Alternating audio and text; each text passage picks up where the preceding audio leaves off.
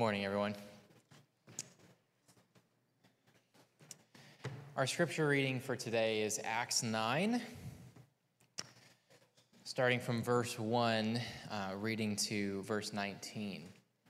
So if you have your Bibles, feel free to open up there to Acts chapter 9, starting at the beginning of the chapter.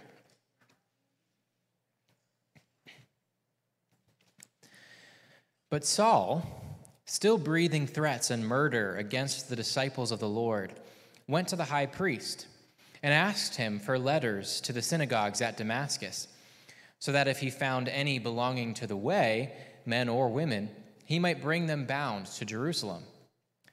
Now as he went on his way, he approached Damascus, and suddenly a light from heaven shone around him, and falling to the ground, he heard a voice saying to him, "Saul, Saul, why are you persecuting me?" And he said, "Who are you, Lord?" And he said, "I am Jesus. Whom are you persecuting? Whom you are persecuting? But rise and enter the city, and you will be told what you are to do." The men who were traveling with him stood speechless, hearing the voice, but seeing no one. Saul rose from the ground, and although his eyes were opened, he saw nothing. So they led him by the hand and brought him into Damascus. And for 3 days he was without sight and neither ate nor drank. Now there was a disciple at Damascus named Ananias. The Lord said to him in a vision, "Ananias." And he said, "Here I am, Lord." And the Lord said to him, "Rise and go to the street called Straight, and at the house of Judas look for a man of Tarsus named Saul. For behold, he is praying, and he has seen in a vision a man named Ananias come in and lay his hands on him so that he might regain his sight." But Ananias answered, "Lord, I have heard from many about this man, how much evil he has done to your saints at Jerusalem. And here he has authority from the chief priests to bind all who call on your name." But the Lord said to him, "Go, for he is a chosen instrument of mine to carry my name before the Gentiles and kings and the children of Israel. For I will show him how much he must suffer for the sake of my name." So Ananias departed and entered the house, and laying his hands on him, he said, "Brother Saul, the Lord Jesus, who appeared to you on the road by which you came, has sent me, so that you may regain your sight and be filled with the Holy Spirit." And immediately something like scales fell from his eyes, and he regained his sight. Then he rose and was baptized, and taking food, he was strengthened. This is the word of the Lord.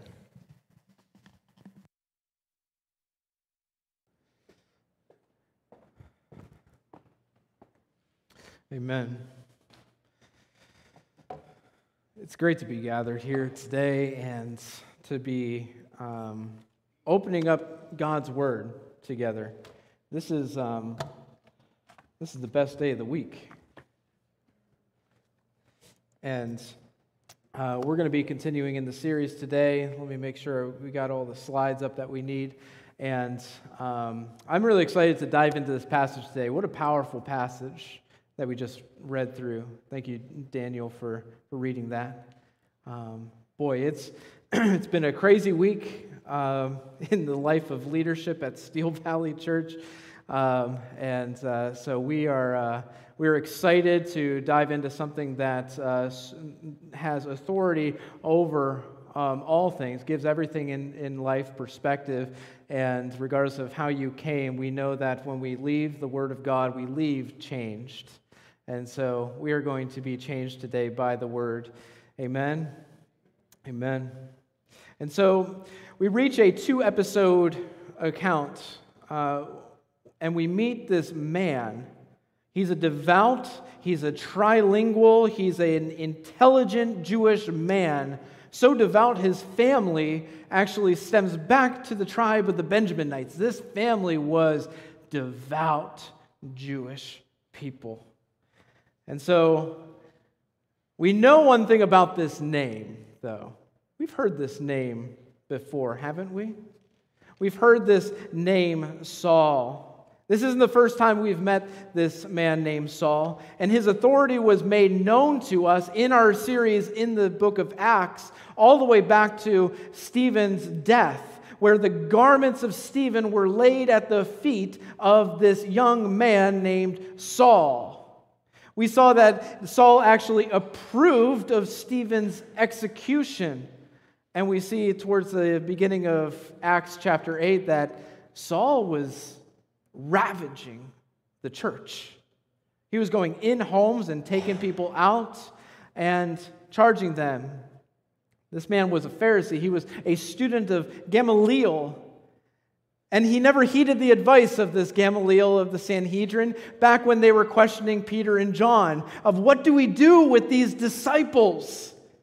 Should we just arrest them and kick them out? But Gamaliel, remember Gamaliel? He stood up in among the Sanhedrin and he said, if this is of God, then it's going to continue. If it's not, it's going to stop. We don't have to do anything. And Gamaliel being the teacher of young man Saul, it was like a Timothy and Paul relationship, Saul-Paul relationship, and we see that he did not heed those directions from Gamaliel. But unbeknownst to Saul, God would summon this man for a task. This task would be to reveal through his proclamation and penmanship the gospel of Jesus Christ. Because this Saul, as we see today, he is the author of 14 of 27 books, manuscripts that we have bound within our Bibles today. This man was called, he was summoned by God. And so through the account of Saul that we just read through today, we meet the amazing transformative power of God. The power, the grace of God. We see the radical activity of God revealing himself to man. But we also see something is the mission that the entire church is brought into. This passage today is about God's miraculous intervention in our lives as he pulls us off the road of darkness and sets us on the road to life. This is what the passage is about today. And so I have a sermon title for us, Once Lost, Now Found, stolen from the wonderful hymn Amazing Grace, right?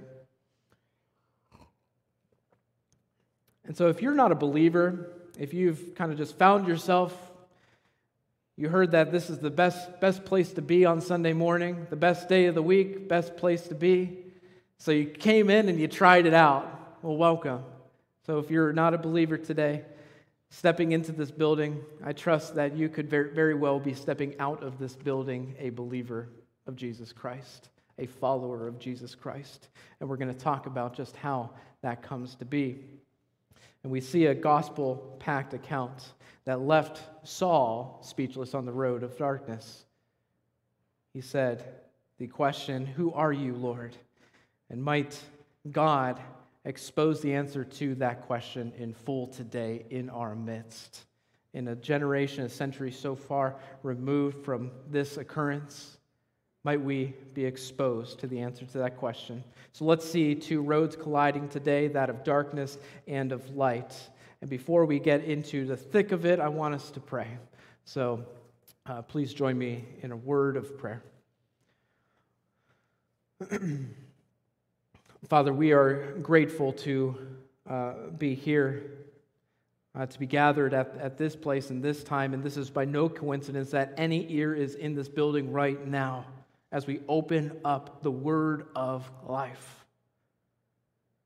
Jesus, to you we lift our eyes, our glory, and our prize. Let us see you today, God. We praise in Jesus' name. Amen. Amen. So we got two sections today. A failed Baptist preacher I am today with only two. And so the first section is the rejecter meets the rejected. And so, verse 1 of chapter 9 begins, but Saul, sort of hanging like, but Saul, wah, wah. Here he goes, still breathing threats and murder against the disciples of the Lord, went to the high priest and asked him for letters to the synagogues at Damascus, so that if he found any belonging to the way, that was a term for Christians back in that day, men or women, he might bring them bound to Jerusalem. So we kind of got this narrative that's setting up for us, church. And that narrative begins with, but Saul. And this plugs into sort of how Luke has structured the book of Acts in such a way that has been bringing good news and bad news. You kind of sense that tension in the entire book of Acts in this series so far. We see that there were good things that happened, there were bad things that happened. And we saw the good news of Jesus commissioning to the disciples. Praise the Lord. But guess what? Jesus leaves. Okay, what do we do now? Well, good news. The Holy Spirit comes. Oh, but the bad news, they get arrested for it. And then there's charity among the church. But then there's Ananias and Sapphira who are lying to the Holy Spirit. And then we see that there's a neglect of the basic needs of this church body. But then they appoint 6 in Acts chapter 6, or the 7, sorry, in Acts chapter 6. And then the good news, they start witnessing, the gospel spreading and everything like that, and then their arrest, and Stephen dies because of it. But then the good news, the gospel leaves. So it's like tension of good things, and then there's a reprieve. It's sort of like a dance of a melody. You sort of feel that through the book of Acts. And we should sense that, especially when we hear something like this, but Saul. And there's a word here that's important for us to take attention to, is the word still. The last 2 weeks specifically, we've been talking about Philip. Philip is the main attraction in the book of Acts so far right now.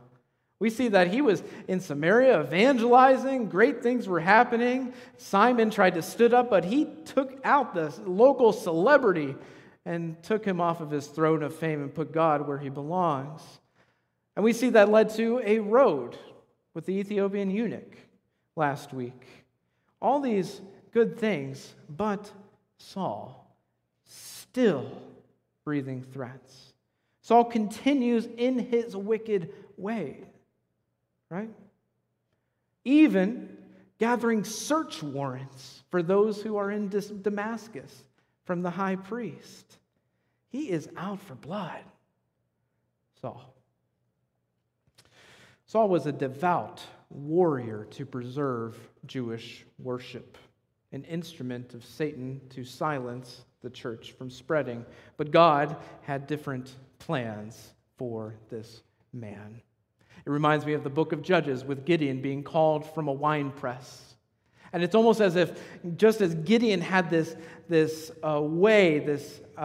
fervency about him and this temper about him, it's like God calls Saul to go in that might and serve me, not the religious temple worship anymore. And so we see in verse 3 that an extraordinary event takes place. Now, as he went on his way, he approached Damascus. And suddenly, get a picture of this. Suddenly, without any warning or indication, suddenly, there was a light from heaven shone around this wicked man. Falling to the ground, surrounded by this immediate light, he heard a voice saying to him, "Saul, Saul, why are you persecuting me?"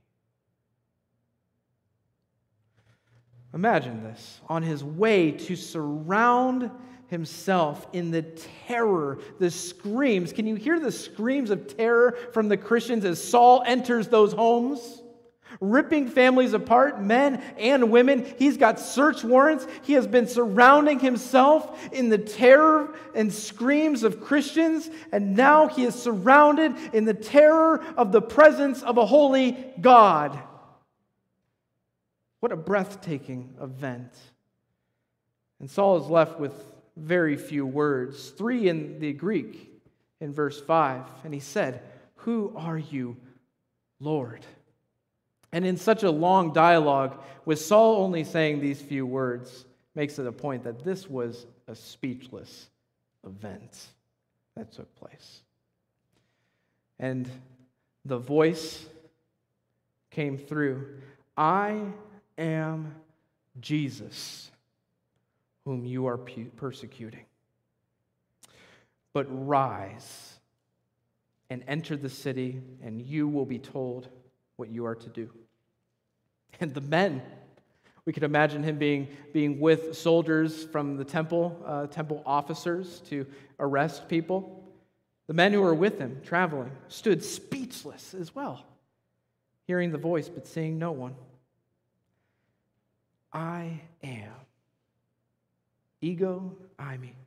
Jesus, the risen Messiah you devoted your life to. The God of your worship is truly found in the person of Jesus Christ. This is your God standing before you. Here we receive significant insight into the depths of persecution, don't we? You've probably heard it once or twice going through this passage. He says, "I am Jesus, whom you are persecuting." That the very families that he's tearing apart are truly threats and attacks against Jesus Christ himself. You cannot separate the attack upon the people of the church and remove it from an attack upon the God of the church. They are united two in one. And for us today, we might be swiftly reminded about our own failure of assaulting our brothers and sisters in the faith, right? And contribute to various acts of persecution, even within the church. We are all guilty of this from one severity to another. But what an event to take place, right? Saul, the man who brought death, meets the God who conquered death. This is a spectacular event. And only a voice resounded by the traveling temple guards. And so in verse 8, we see Saul rose from the ground. And although his eyes were opened, he saw nothing. Saul was blinded. Here. Verse 8 continues, "So they led him by the hand and brought him into Damascus. And for 3 days he was without sight, and neither ate nor drank." We see in verse 9 the devoutness of his Jewish roots really come out. He spent this time in prayer, in fasting, in seeking the Lord. And we see, and in the darkness within his own heart against the church, he rose from his speechlessness, experiencing for the first time ever in his life the very darkness that consumed his life. He could not see anything. And I would imagine for this prideful man, if you know anything about Saul or Paul, this would probably be a thorn in his flesh that would humble this man to seek God. He entered Damascus, not by his own way, with his own plans. He entered Damascus God's way. And we see, church, God captured Saul. He captured him. The man who's out capturing Christians, God captured him, giving him instant retinal degeneration, whatever you want to call it, he just couldn't see. All right? And where Saul would only be capable of inventorying his own life. Imagine being surrounded in darkness with the only thing that you have are the thoughts in your head or the heart inventorying itself. You see, this was a very solemn time for Saul, that God got a hold of him and said, "You need to check a couple things over." This is a time this devout Jewish man would question everything. And church, while this occurrence is far from normative, I don't know if anybody in here has a conversion or transformation experience similar to this. I'd like to hear about it. That would be cool. But this is far from normative. It's similar to the delayed reception of the Holy Spirit to Samaria. It's not normative, but it's quite descriptive that God is sovereign over even the enemies in this life. So sovereign over the enemies of the church. And this is good news. The most vilest opponents to God on earth doesn't simply reside in geographical borders like the enemies within the state or political parties that are found in Washington, D.C. No, that's not where the enemies ever resided. The enemies that reside in this life are the hearts of man that are living in rebellion to God, rejecting, suppressing the truth. And apart from faith in Jesus Christ, we are either actively or passively rejecting who God is and the purpose that we are created for in this life. Those two theological realities we cannot escape from, who God is and our purpose. And here, Saul gets a rude awakening. And as we continue to see the two narratives colliding, we meet a man named Ananias. God's word shows us that the church cannot separate the mercy of Christ from the mission of Christ.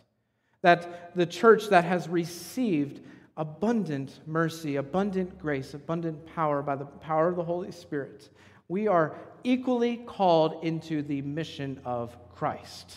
It doesn't matter what Myers-Briggs says about your personality. It doesn't matter what you think or what people say about introvert, extrovert. When God calls you to grace, you're to die to your flesh and live in mission for Him. That's the mission of mercy. And so we see a devoted instrument here in the second section of the passage. Devoted instruments of God's purposes. And so verse 10 brings this other narrative into play. And now, there was a disciple at Damascus named Ananias. And the Lord said to him in a vision, Ananias. And he said, Here I am, Lord. And the Lord said to him, Rise and go to the street called Straight. And at the house of Judas, look for a man of Tarsus, named Saul.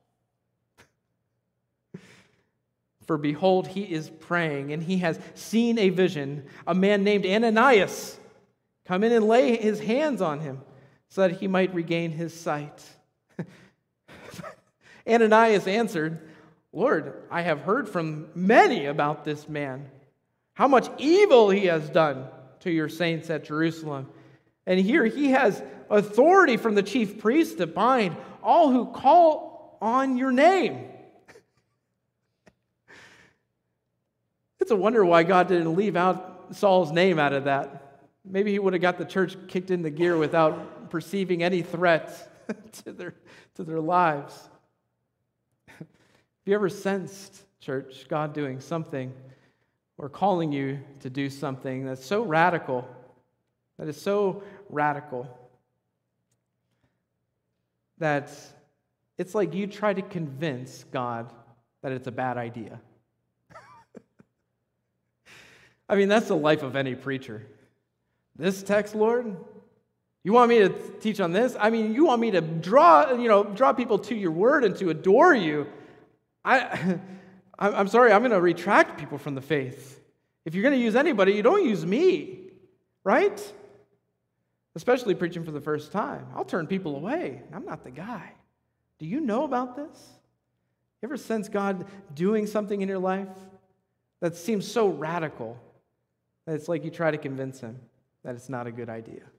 I think whether it's blatant or maybe subtle in our lives, we can all imagine that story applying into our own lives in different shapes and sizes. But this is precisely the encounter that Ananias has when God comes to him. And it's such an honest reality, such an honest image of how so many of us would probably respond to the same news.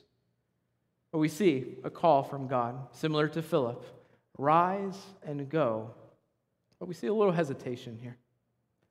And he says, here I am, Lord. These are words of all those that God calls. Abraham, Jacob. We see that in Moses. We see Samuel. We see Isaiah. This is the words of a servant, a man in the military standing at attention, waiting to receive orders. But there's a little hesitation here. He says, the Lord says, go, for he is a chosen instrument of mine, to carry my name before the Gentiles and kings and the children of Israel. For I will show him how much he must suffer for the sake of my name. What a forbearing God. He takes the time to reassure Ananias that Saul, who by his hands did everything to thwart the spread of the gospel, killing for nearly fun probably, would carry the gospel with the same hands that were used to kill to the ends of the earth. I imagine that the reality of this would be striking. But doesn't this provide such an important reminder that God does not allow the sinful past within our lives to impede the future? That if God calls this man Saul, who has afflicted the church in every possible way, that he is calling this man to be an instrument?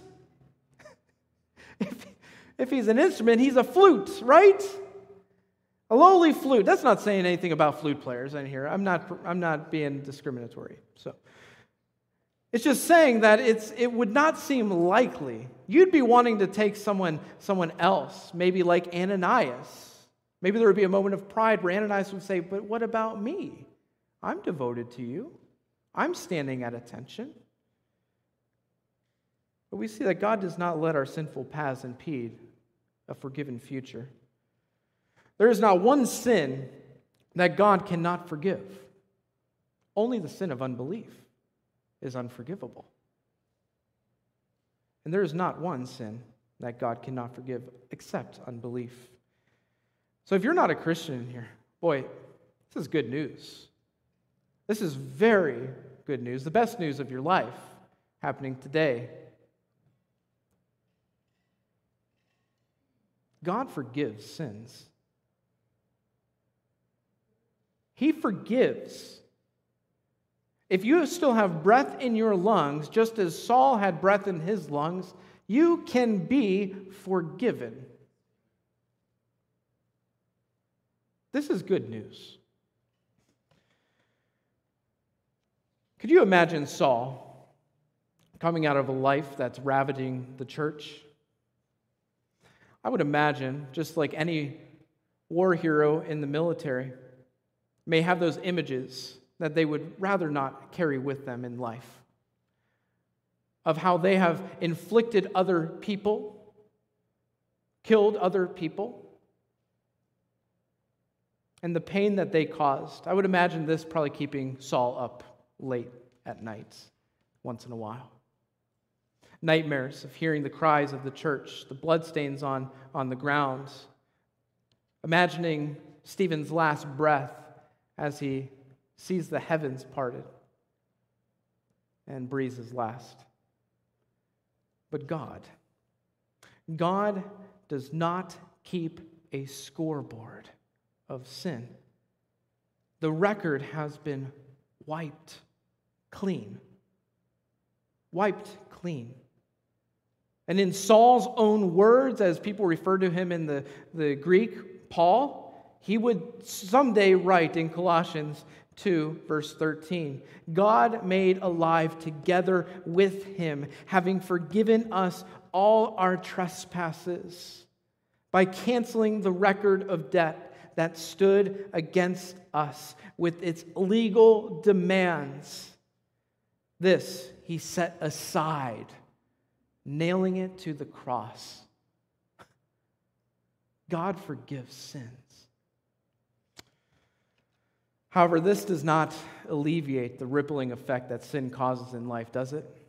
It doesn't mean that all of a sudden you're baptized and you come up clean, and all of a sudden those charges, those criminal charges that you've been brought wonderfully served by law enforcement, those fines will still be paid due.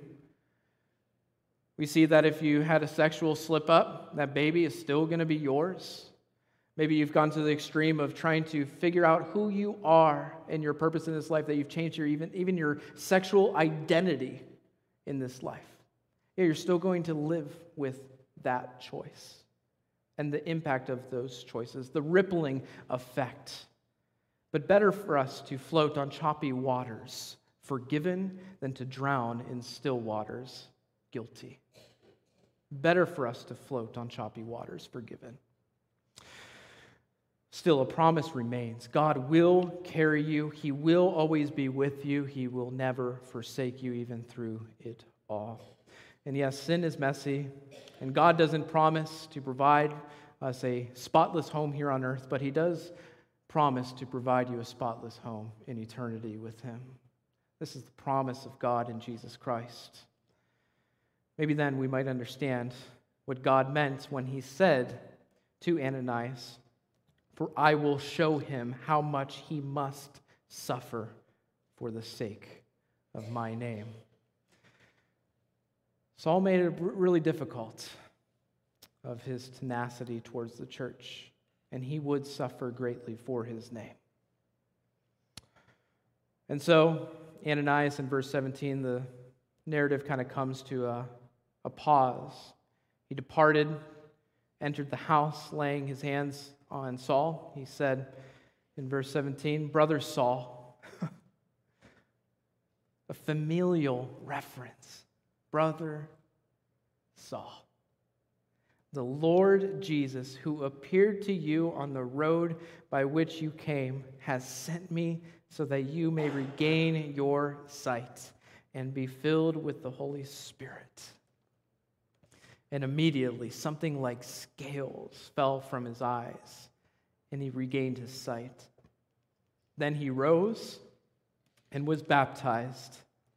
And taking food, he was strengthened. Fasting was over. Seeking God was over.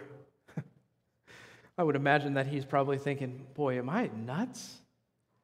Was I just dehydrated out there?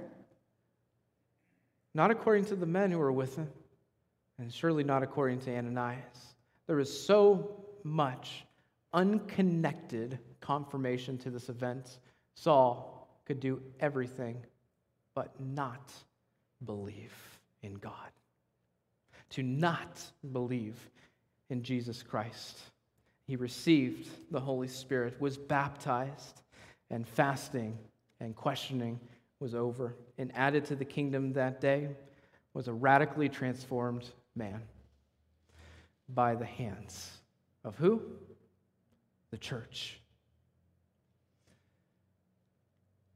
The mercy of God calls us to the mission of God. A future Saul will realize very soon. And the same is even true today. So the implication that we can often have of our sin is a haunting reality that kind of stretches in our lives. Being that this is a two-episode sort of narrative, we're going to continue next week in Saul. We see something important that we can pause and we can reflect specifically on. Is the haunting reality of sin in our lives. A passage like this can make us and force us, literally kicking and screaming to inventory our entire lives. I almost dropped my coffee.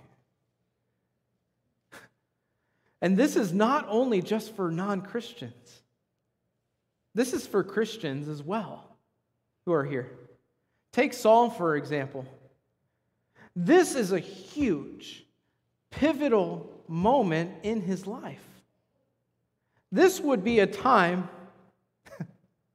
that he would recount Multiple times, he is the author of 14 of the 27 manuscripts that we have bound here today. And within those manuscripts, he would recount this miraculous event again and again and again. In Romans 1, in 1 Corinthians 15, Galatians 1, Philippians 3, 1 Timothy 1. When God intervened in this wicked man's life, he sure was true to tell the story. Amen? He told the story. Church, don't neglect your testimony as well when you're witnessing to. These testimonies are a living truth of God's grace working even today. And it's the story of God's grace finding us, isn't it? All of our stories connecting to the grace finding us when we least expect it. Saul being a patron saint of evil. It's a story of a man just like us who were blind, but now we see. Once lost, now found. In Paul's case, he had a non-normative encounter with God to bring a metaphor to life. Isn't it beautiful how he brings that amazing grace to life? Because it is amazing grace. Why? Because God's grace is undeserved to any of us to receive. The fact that he even bothers with us, forbears with Ananias in his hesitancy of going to fulfill the commands of God. Our hesitation, all these things, God does not have to do it that way. But he does. That's what makes God so amazing in his grace. And as we close, I just wanted us to think about what John Stott has to say about this as well. If you don't believe me, believe him. He says, we too can and must experience a personal encounter with Jesus Christ. Surrender to him in penitence and faith, and receive his summons to service, provided that we distinguish between the historically particular and the universal, between the dramatic outward accomplishments and the essential inward experience. What happened to Saul remains an instructive case study in Christian conversion. And moreover, Christ's display of unlimited patience towards him was meant to be an encouraging example to others. So may we, in our day today, inventory our lives, and may we all believe. Christian, non-Christian, whether you've believed your entire life or whether you've come in just wondering what this gospel is all about, may we all believe today. It's that simple. Believe. Brought from the road of darkness to the path of life. This is the way for us, church. May we point the way to those around and not neglect to share our testimony. What's our testimony? Once we were lost, now we are found. Let's pray.